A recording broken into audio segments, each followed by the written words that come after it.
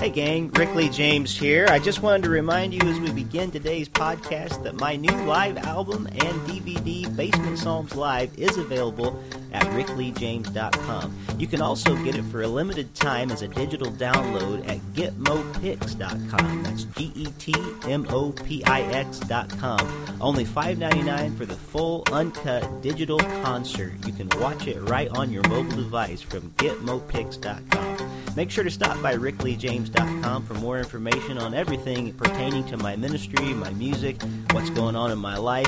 Thanks for listening to Voices in My Head podcast, the official podcast of Rick Lee James.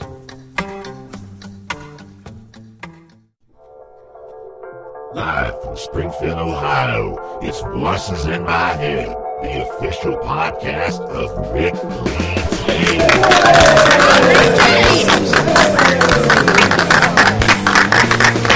I am Rick Lee James, and you're listening to Voices in My Head. If you hear this voice today, do not turn and run away, no. Welcome back to Voices in My Head, episode number 82. I'm Rick Lee James, and I am your host. It is a hot one outside today, I have to say. It's one of those days that you step outside and the humidity makes you feel like you're going to swim because it's just so sticky and wet. It's so hot today that my wife actually, in the school where she teaches, they actually let her have early release today because they don't have air conditioning in the building.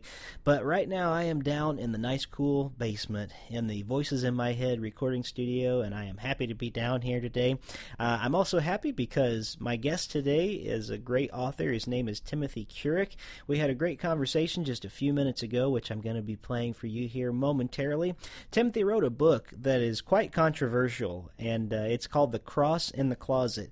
And the reason it's called that is because he did an experiment, even though he is a straight man, that for 1 year he was going to live the life of a gay person. So he came out of the closet to his family, to his friends, his church members, and only one, I guess 2 people, if I recall right from the book when I read it, knew that he was doing this as an experiment to see how people were treated whenever this happened.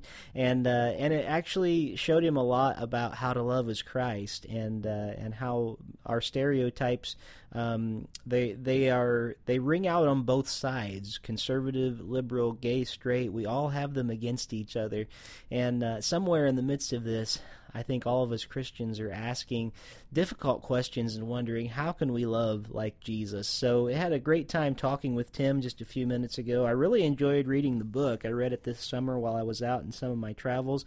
It's a book that will stretch you, and even though you may not personally agree with many things in the book, or you may, I don't know, you may find that you're just right on par with all of it, I recommend it to you because it is a book that will stretch you. And any book that teaches us how to love each other well and love each other like Christ is a good one for us to turn to. So I want to thank Tim again for being on the show today. I was just looking through an old hymnal that I had, and I wanted to start with this. There's a song called Return to God. The book is called We Celebrate, and I think it's an old Catholic hymnal, actually. I found it at the library. It's all just, a one melody line and like a lead sheet, and there's no other parts or anything, so no frills to it, but the words are fantastic. And I wanted us to start with this today as we go into today's interview. The song is called Return to God. It's an old hymn, and it says, the words are, return to God with all your heart, the source of grace and mercy. Come seek the tender faithfulness of God. Now the time of grace has come, the day of salvation. Come and learn now the way of our God. I will take your heart of stone and place a heart within you, a heart of compassion and love.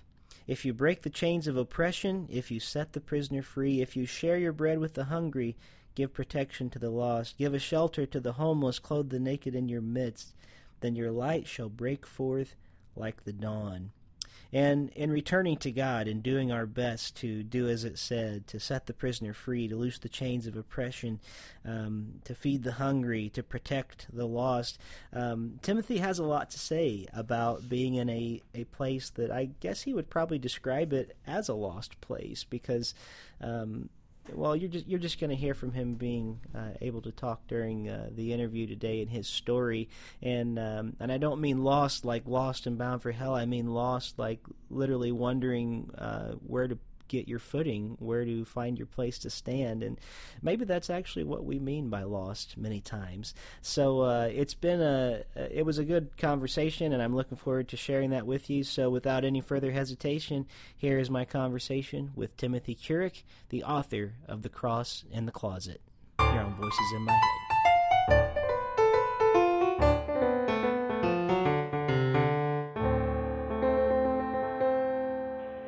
Timothy Kurek, raised within the confines of a strict conservative Christian denomination in the Bible Belt, Nashville, Tennessee, was taught the gospel of separation from a young age. But it wasn't long before Timothy's path and the outside world converged when a friend came out as a lesbian and revealed she had been excommunicated by her family. Distraught and overcome with questions and doubts about his religious upbringing, Timothy decided the only way to empathize was to understand her pain, was to walk in the shoes of the very people he had been taught to shun. He decided to come out as a gay man to everyone in his life and to see for himself how the label of gay would impact his life. In the tradition of Black Like Me, The Cross in the Closet is a story about people, a story about faith, and about one man's abominable quest to find Jesus in the margins. Timothy Kurek, welcome to Voices in My Head today. Thank you for being here. Thanks for having me, man. I am really excited to speak with you today because I had a chance to read your book this summer. I was out doing some travels, and I was actually leading music for a couple of different church camps this summer. And I was intrigued to read the book, and I really enjoyed it. So first of all, I just want to say thanks for writing such a compelling book and giving us such a good conversation piece. Oh, yeah, thanks for reading it. I really appreciate people that take the time. Sure. Now, I believe, are you in Washington right now? Yes, I'm in Tacoma, Washington. Tacoma, Washington. But you're originally from way back, and at the time of writing this book, you were actually in Nashville, Tennessee, right? Yes, sir. That's fantastic. So we have both lived in Nashville. I actually went to college at Trevecca University there in Nashville. Okay, yeah, I've got some friends who went there. Excellent. Well, it's really great to have you on the show today, and I'd love for you to tell us a little bit about this experiment. But maybe before we do that, you could just kind of tell us some of your background. I know in the book you talk some about your conservative upbringing in a pretty strict church, and just maybe kind of what it was like for you in the environment growing up.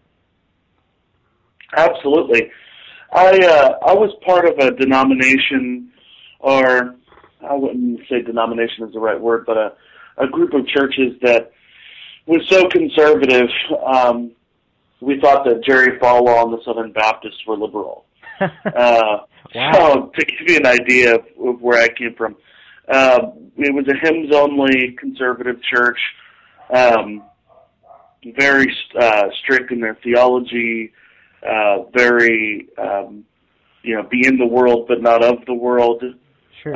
Kind of mentality. And so my life, was always centered around youth group and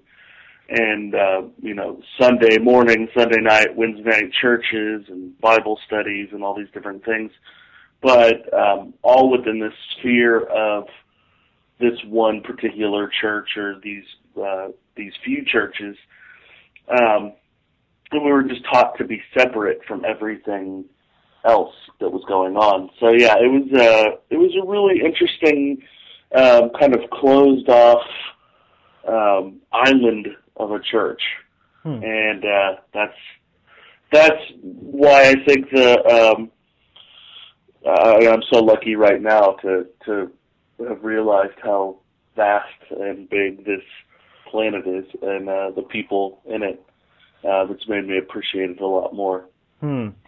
That's really interesting to hear, and that's not actually a common background that a lot of people understand. I guess I would say thankfully in some ways, because while there is that is hopefully a smaller number of the conservative church world. It seems like when you're in it, it seems like it's the only church, And oh yeah, absolutely. Yeah, so it's interesting to hear that background and just to kind of hear where you have come from. So it goes without saying, but why don't you go ahead and tell us how you were taught to perceive homosexuals growing up in that very strict, very probably close-knit community? Well, my parents never really talked about homosexuals or homosexuality. My dad is a classical composer in Nashville, wow. and teaches at a college there, and he has always had a lot of gay coworkers, or lesbian coworkers, and so he's always been friends with them. So they didn't teach me this anti-gay rhetoric, but the church absolutely did. In the high school that I went to in Whites Creek, Tennessee, Pioneer Christian Academy, they, there was always this laced kind of venomous undercurrent when it came to the homosexual agenda, and how they're taking over the world and trying to take over marriage and steal marriage away from us, and all of this ridiculous conspiracy-driven kind of rhetoric. And I bought it lock, stock, and barrel. I was totally sold to the idea that everything that they were telling me was the truth, and that it was my job to fight, the attack. I was kind of unlike my brother. I was bound to be, loud and out there with whatever it is I believed, regardless. Mm-hmm. Kind of got that crazy baby brother, kind of youngest sibling mentality. So yeah, I mean, and then when I went to college, I met up with, or had a gay rights group protesting, and I write about this in the book. And they got caught the worst, from me, mm-hmm. that I could have possibly dished out. So I just thought it was my mentality that it was my job to save the world and to convert anybody and everybody, especially the capital S sinners that were homosexual. Very, very interesting to hear that. It is, I can relate on some level to that kind of an upbringing, and it seemed like, we were always being told, I don't always remember the exact source, but just that whole idea that, the world is trying under an assault and trying to be taken over and things, and we're not at our best as believers when we're on the defensive. I really believe that to be true. And, when the gospel of grace and love is with open arms, it really is quite a contrast to, stay away from me, type thing. So that's very interesting to hear that part of your background. So maybe you could tell us a little bit, because this experiment, and in case listeners you haven't had a chance to read the book we're talking about again is Cross in the Closet, and it reminds me a little bit of a book I read a few years ago by A.J. Jacobs called The Year of Living Biblically. And really enjoyed that book from the standpoint of he was an agnostic that decided, even though he wasn't really a part of any faith tradition, he had some Judaism in his background, he was going to live for a year as strictly as he could by the Bible.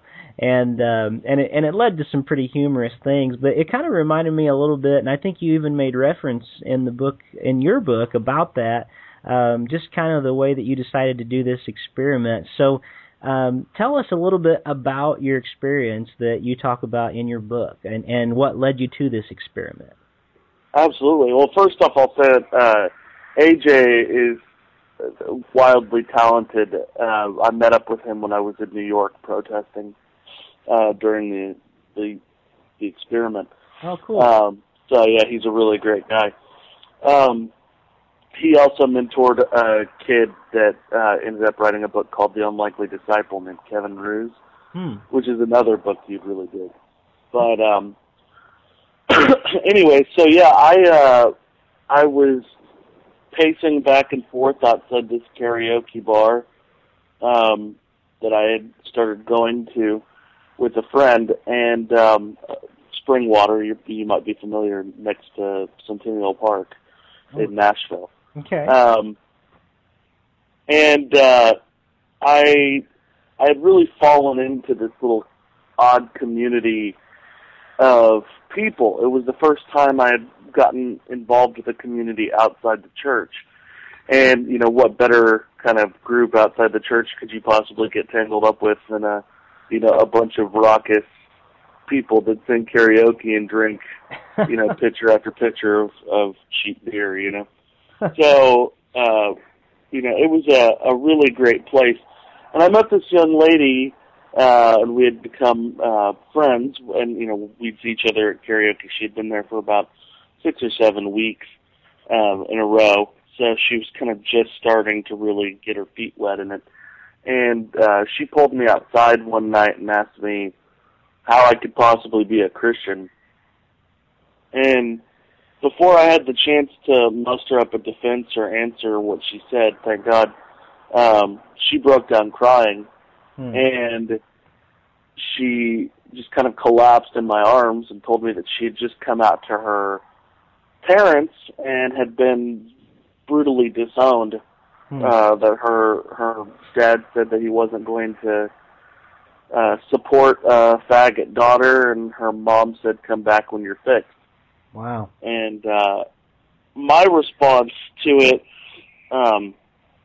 wasn't vocally venomous like theirs, but I was very put off by what she'd told me, that she was a lesbian, and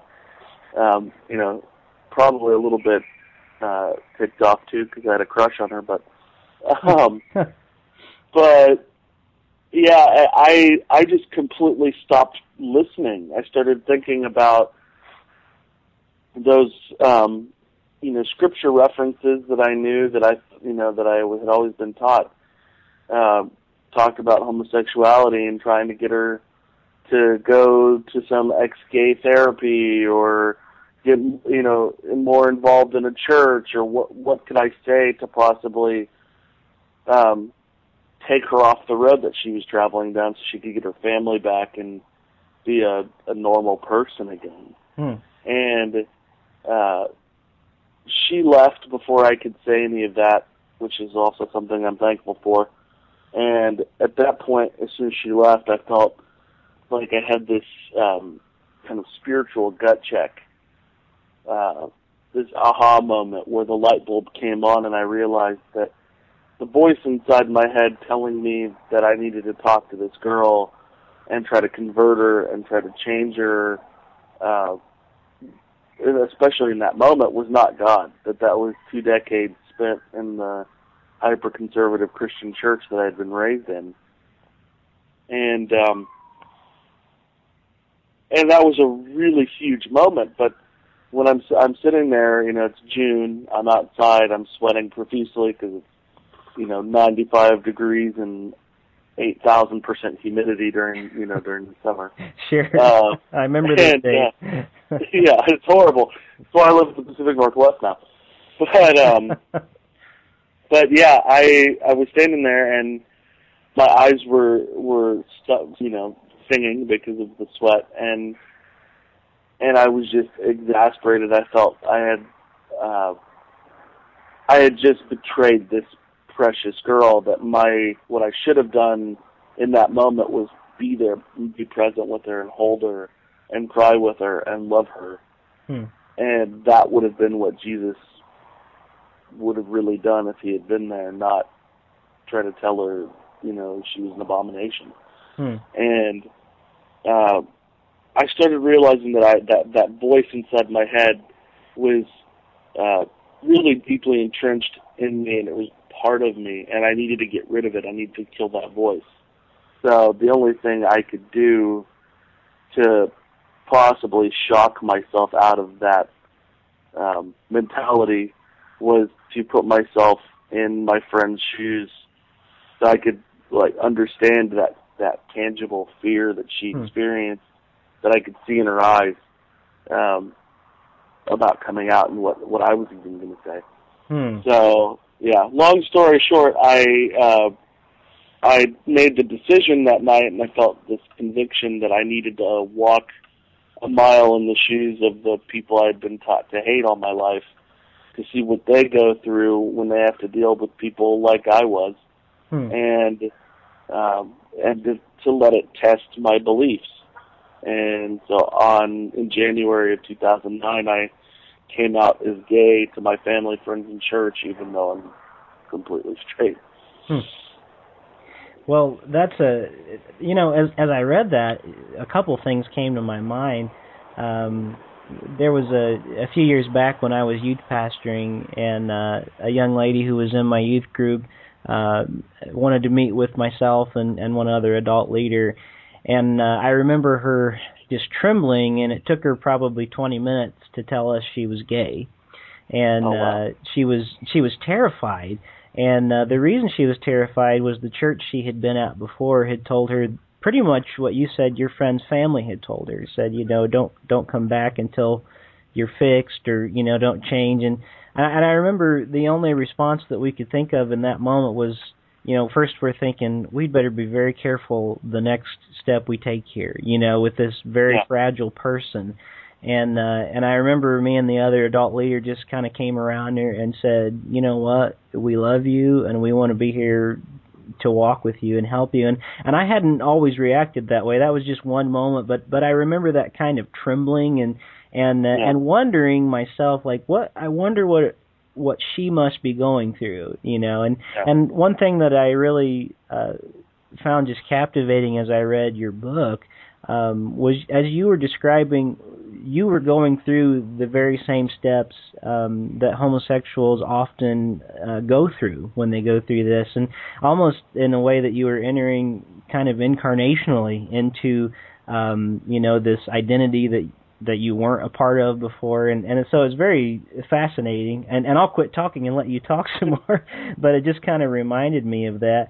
But I hadn't, until I read your book, I guess, thought a lot about what it must be like, say if things were inverse, say if we lived in a world where the majority of people were homosexuals, and what if I was one of the very few straight people in the world, and I had to pretend that I liked men, and so that's sort of what your book does and what you kind of did. So tell us, if you could, because that's just a whole other perspective that I don't think any of us, unless we've been there, could relate to. What was it like talking to your family, to your church, and your friends, and how did they react to you? And you don't have to give away any more than you want. Obviously, we want people to read the book, but oh yeah.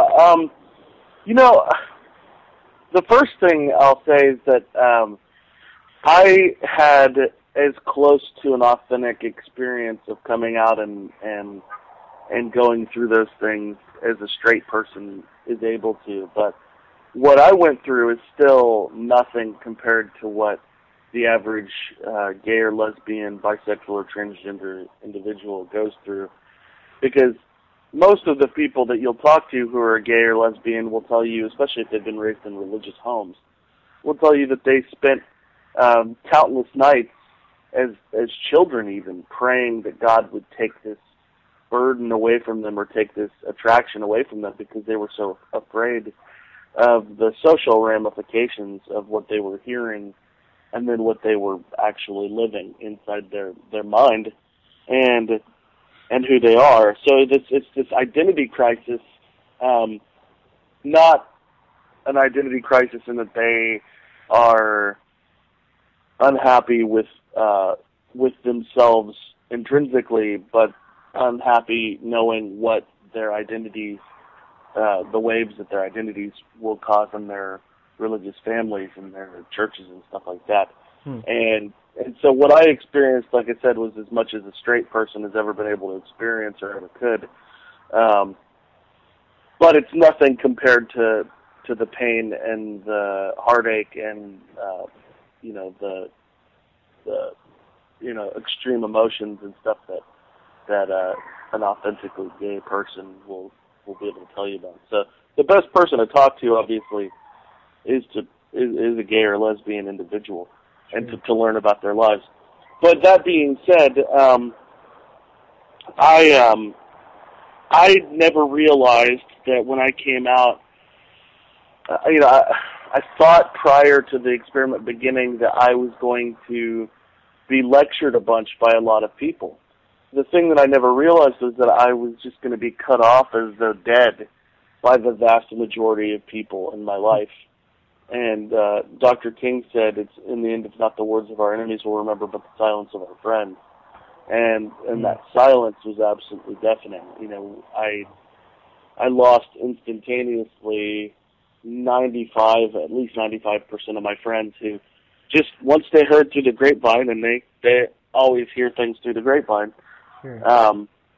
It was no phone calls, no text messages, no Facebook messages, no invites for coffee or dinner or to go see a movie on Friday night, none of that stuff. It just instantly was as though I was dead. And that isolation was just, it was crushing. It was absolutely crushing. So then you pack on top of that isolation, the iceberg, the tip of the iceberg, which is the people who do come forward and do sit back and try to rebuke you for your quote unquote decision, not as my pastor wrote me, this is a decision, not a gene.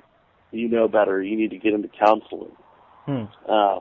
So you're dealing with outright rejection, and then on top of that, these smug, self-righteous people who, while they believe what they're saying is the truth, don't even stop and think for a second how maybe they should even phrase what they're saying.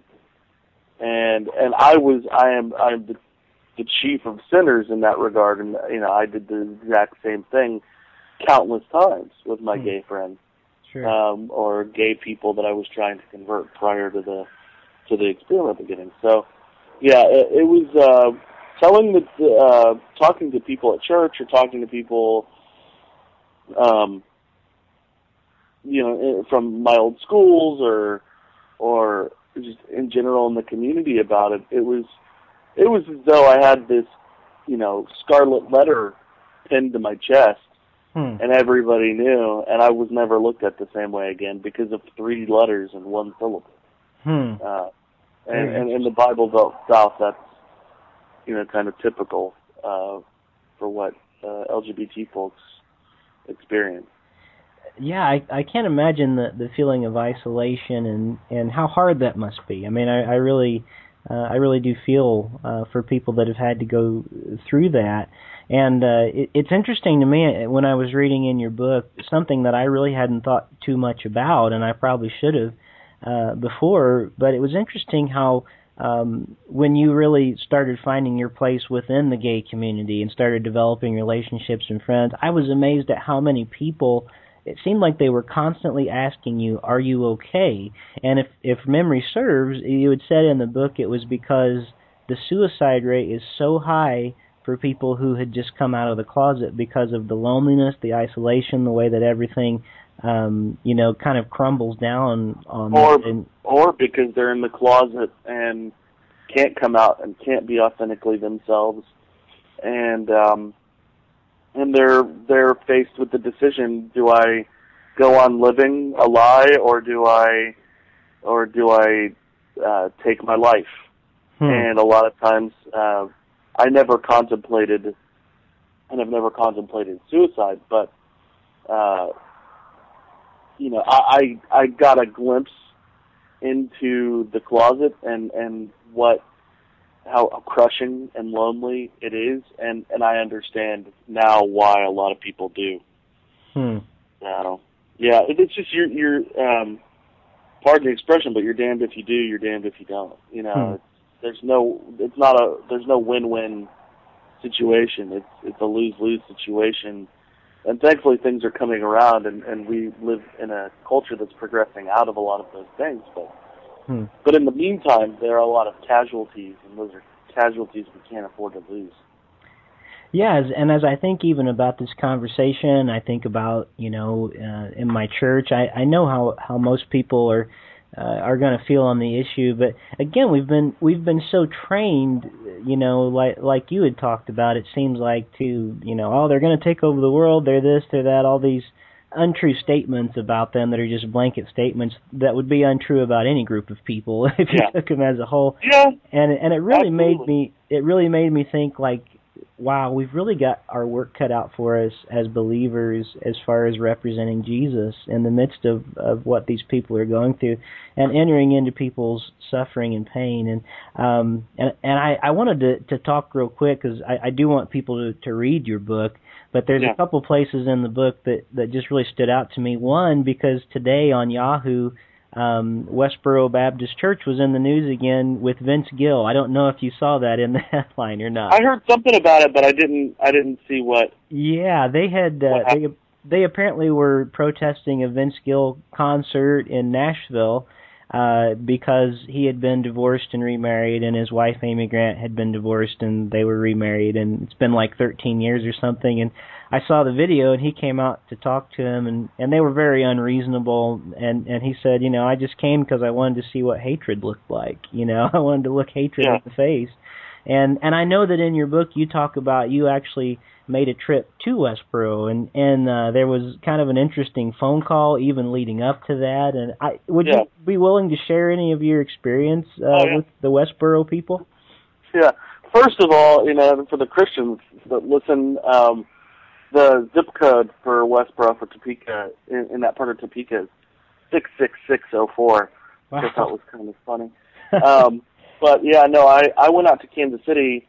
I've got family out there over Christmas, and it was at the very end of my experiment, and I had learned a lot and experienced a lot. But I really wanted to go out there and see if I could engage them, at least in a conversation, just to see, at that point, if there was any way for me to be able to love them.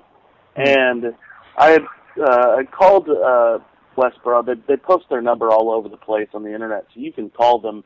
And instantly when you call, they're skeptical. They think they're getting a hate call. But I called and talked to them right as one of the new little children was being born. I guess would be, almost 5 by now. Seems like forever ago. But I talked to Shirley, Fred Phelps' daughter, Shirley Phelps Roper, and she can be, as cantankerous and rude and abrasive as you ever see her when you listen to an interview or on a TV interview.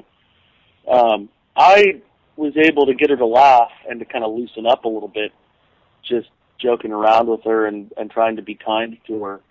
And when I went and this visited, was over the phone, right? Yeah, this was over the phone. Okay, sure. So she invited me. She said I was more than welcome to come check out a service. So I decided I was going to take her up on that, and I took my aunt's car and drove from Kansas City, Missouri, over to Topeka, and kind of scared the whole way. I didn't know if it was going to be kind of like that Kevin Smith movie, Red State, where they were going to lock me up and torture me or something. But I went into and saw this huge compound, it's big fenced-in compound, because they had been bombed. They had a bomb go off. Oh, wow. At their church, and so they had all the security and stuff. And I went in and was met by some women with their heads covered, and I thought, my first thought was, hey, they're they say they're conservative, they're covering their heads, wow, they really are, And then they started cussing at me for no reason within 10, 15 seconds, calling me a child of Satan. And I was like, hey, you guys invited me, this is ridiculous. And they obviously didn't let me come in, and I didn't get to talk to Shirley or anybody the way I'd wanted to. But as I was walking out, I saw this their sign, their marquee, Westboro Baptist Church with service times and stuff, and somebody had spray painted in red spray paint. I still have the picture. God hates the Phelps. And I had this kind of another kind of light bulb aha moment that, no, God doesn't hate the Phelps, and that's why he's God, and we're human, and we're us. And in striving to be Christ-like, to even the people that are the most hateful like that, we're not allowed to hate.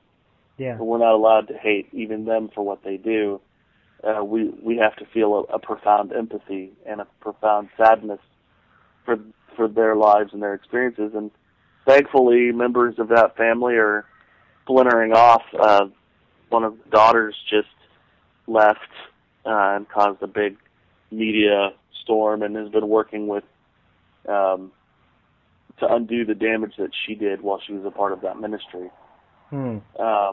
So, yeah, no, it was an interesting experience, and I can honestly say I agree with Vince ago. I got to see what hate looks like, but I didn't get to see it in their faces. I had to see it in my own when I looked in the mirror. Very and that's because all of us are guilty of hate and prejudice. Sure. All of us, about one thing or another. And yeah, I know my beliefs theologically are a little bit more on the fringe, outside of the mainstream kind of evangelical perspective on gay, but I just wonder if when I get to heaven, if God is going to rebuke me for trying to love people too much. I don't think He is. Well, and it's interesting you say that, because as I listen to the whole conversation, and I think whether it be homosexuals, or we could put a face on, say, the news right now with Syria, or the ones that are easy to pick on, like Westboro Baptist, and all the people that we would in quotation marks put enemies, and I think about the teaching of Jesus is so clear. It's not to hate your enemies; it's to love them, and so regardless of who we are, and one thing that I feel like you really bring out well in your book is, as followers of Christ, we must learn to love well, and we must learn to love even those that we would consider enemies, and I think it's very interesting in your book how people that were your friends turned out to maybe be not friends at all, and people that you had to learn to love in that way, and how we really need the love of Christ to, I guess I would put it this way, when people ask me, well, do you think gays need to change? And I say, well, yes, and I need to qualify that by saying, so do heterosexual people, because we all need to be changed in the light of the grace of God and the love of God. So. Yeah. Well, and that's one of the things that I experienced in my year was I reached a point where I was totally comfortable in a gay bar and around gay people, working as a barista in a gay cafe and that kind of thing. I went back and tried to visit a church, and it was a painful experience because I sat back judging everybody with the same immense prejudice that I had before, but I had just shifted the object of my prejudice back to the church instead of being prejudiced against the LGBT folks. And when I realized that I hadn't conquered my prejudice, I had just shifted the object of my prejudice, it was this eye-opening moment. It's funny because I've gotten thousands and thousands of emails from all over the world since the book came out last October, and the vast majority of people who highlight that particular kind of moment for me or revelation I had in the book about prejudice, and say that resonated with them and that they feel like they need to forgive and that they need to be more loving, are the gays and lesbians that have been brutally rejected by their Christian families. And they're the ones who have come out to me and said, thank you for helping us forgive our families, and showing us, that we were guilty of hating them and that we needed to figure that out. It's just amazing how we say that a community is so godless because of, one little detail, yet time and time again, I've been, in a position where my jaw is dropped and I'm just hanging there with my mouth open, like, shocked that the fact that the people that I thought were the pagans or the heathens are the ones that acted most Christ-like to me in my life, or are acting the most Christ-like towards their families.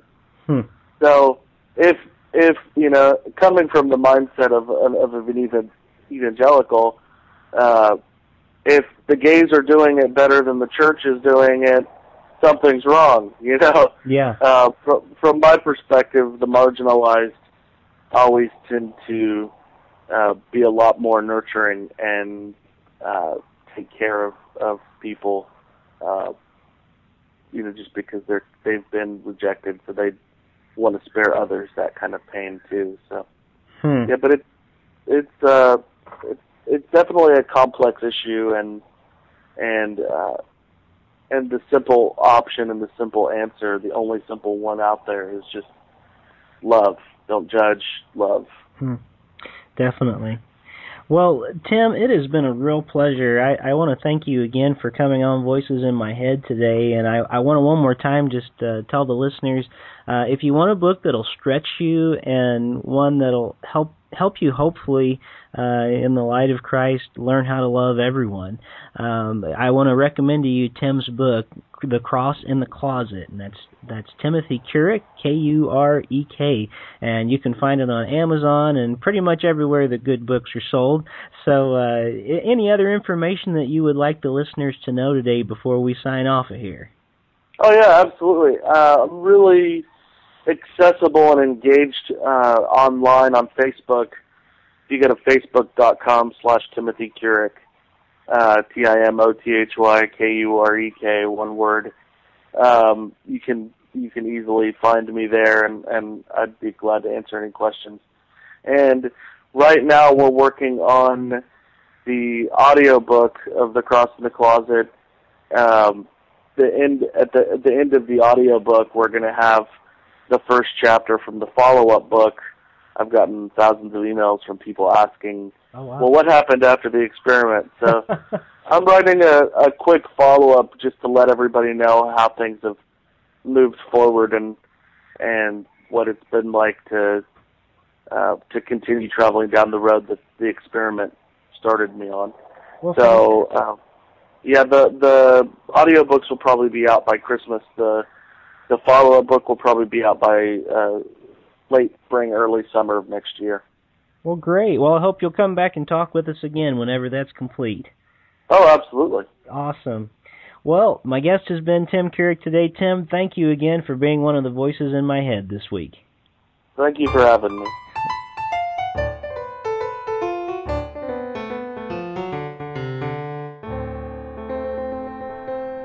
Well, that about does it for this week here on Voices in My Head. Before I go, I want to let you know about something new here on the podcast. We are featuring some new products that help to keep the podcast on the air. We have had trouble raising funds for the podcast this year. A few of you have been faithful to give, and I really appreciate that, but we need a lot more help and support. It does cost several $100s a year to keep the podcast on the air, and it's not a moneymaker. So allow me just a quick PBS moment where if you go to rickleejames.com, you will see featured there right now a link to our official Voices in My Head tumbler. And by tumbler, I don't mean that car that Batman drives in the Dark Knight movies. I mean a tumbler as in a pint glass. It's a clear pint glass, and on the side of it, it says, I Hear Voices in My Head, the official podcast of Rick Lee James. It also has our Twitter feed, which is at Rick Lee James. I encourage you, go. It's $14.99, normally $16 right now. We're running a special for $14.99. We don't keep most of that, but we keep some of it. So when you buy it, you're actually helping to support the podcast, and you can enjoy a delicious cold beverage on a day like today. Or you can put a hot beverage in it too. They're thick, they're sturdy, they're dependable. The Voices in My Head tumbler. You'll also find several other products from the Voices in My Head store on Cafe Press. So go to rickleejames.com and you can help to support the podcast. Also want to let you know I do have some shows coming up, including on September 20th with Nick Flora. I'll be on the radio with him at 3 o'clock on radio 100.7 FM here out of Springfield. They do have a website at weec.org. You can go there at 3 o'clock on the 20th of September and hear Nick and I live. If you're not local to the area, we're going to be playing a radio show that day. Also have some other dates coming up, which you can find on the website. Also wanted to remind you to follow me on Twitter at RickLeeJames, or on my new Daily Theology Twitter feed, which is at daily_theology. Every day I'll be putting up daily theological quotes. Not necessarily by me, usually not by me. So that's even more incentive for you to check it out. So thanks so much for listening to the podcast. Go to rickleejames.com, grab yourself a tumbler, enjoy a delicious beverage. It'll make you feel like a man. Well, unless you're a woman. So enjoy. Thank you so much for supporting the podcast. God bless. You've been listening to Voices in My Head, the official podcast of Rick Lee James. If you'd like to know more about me, my ministry, my music, my life, go to my website at rickleejames.com. And I'd love this to be a community experience, so if you call 937-505-0162, you can leave feedback, you can give me suggestions for future shows, you can even record comments that I can play on the next podcast. So let's make this something really great together. 937-505-0162. Thank you so much for listening to Voices in My Head, the official Rick Lee James podcast. God bless.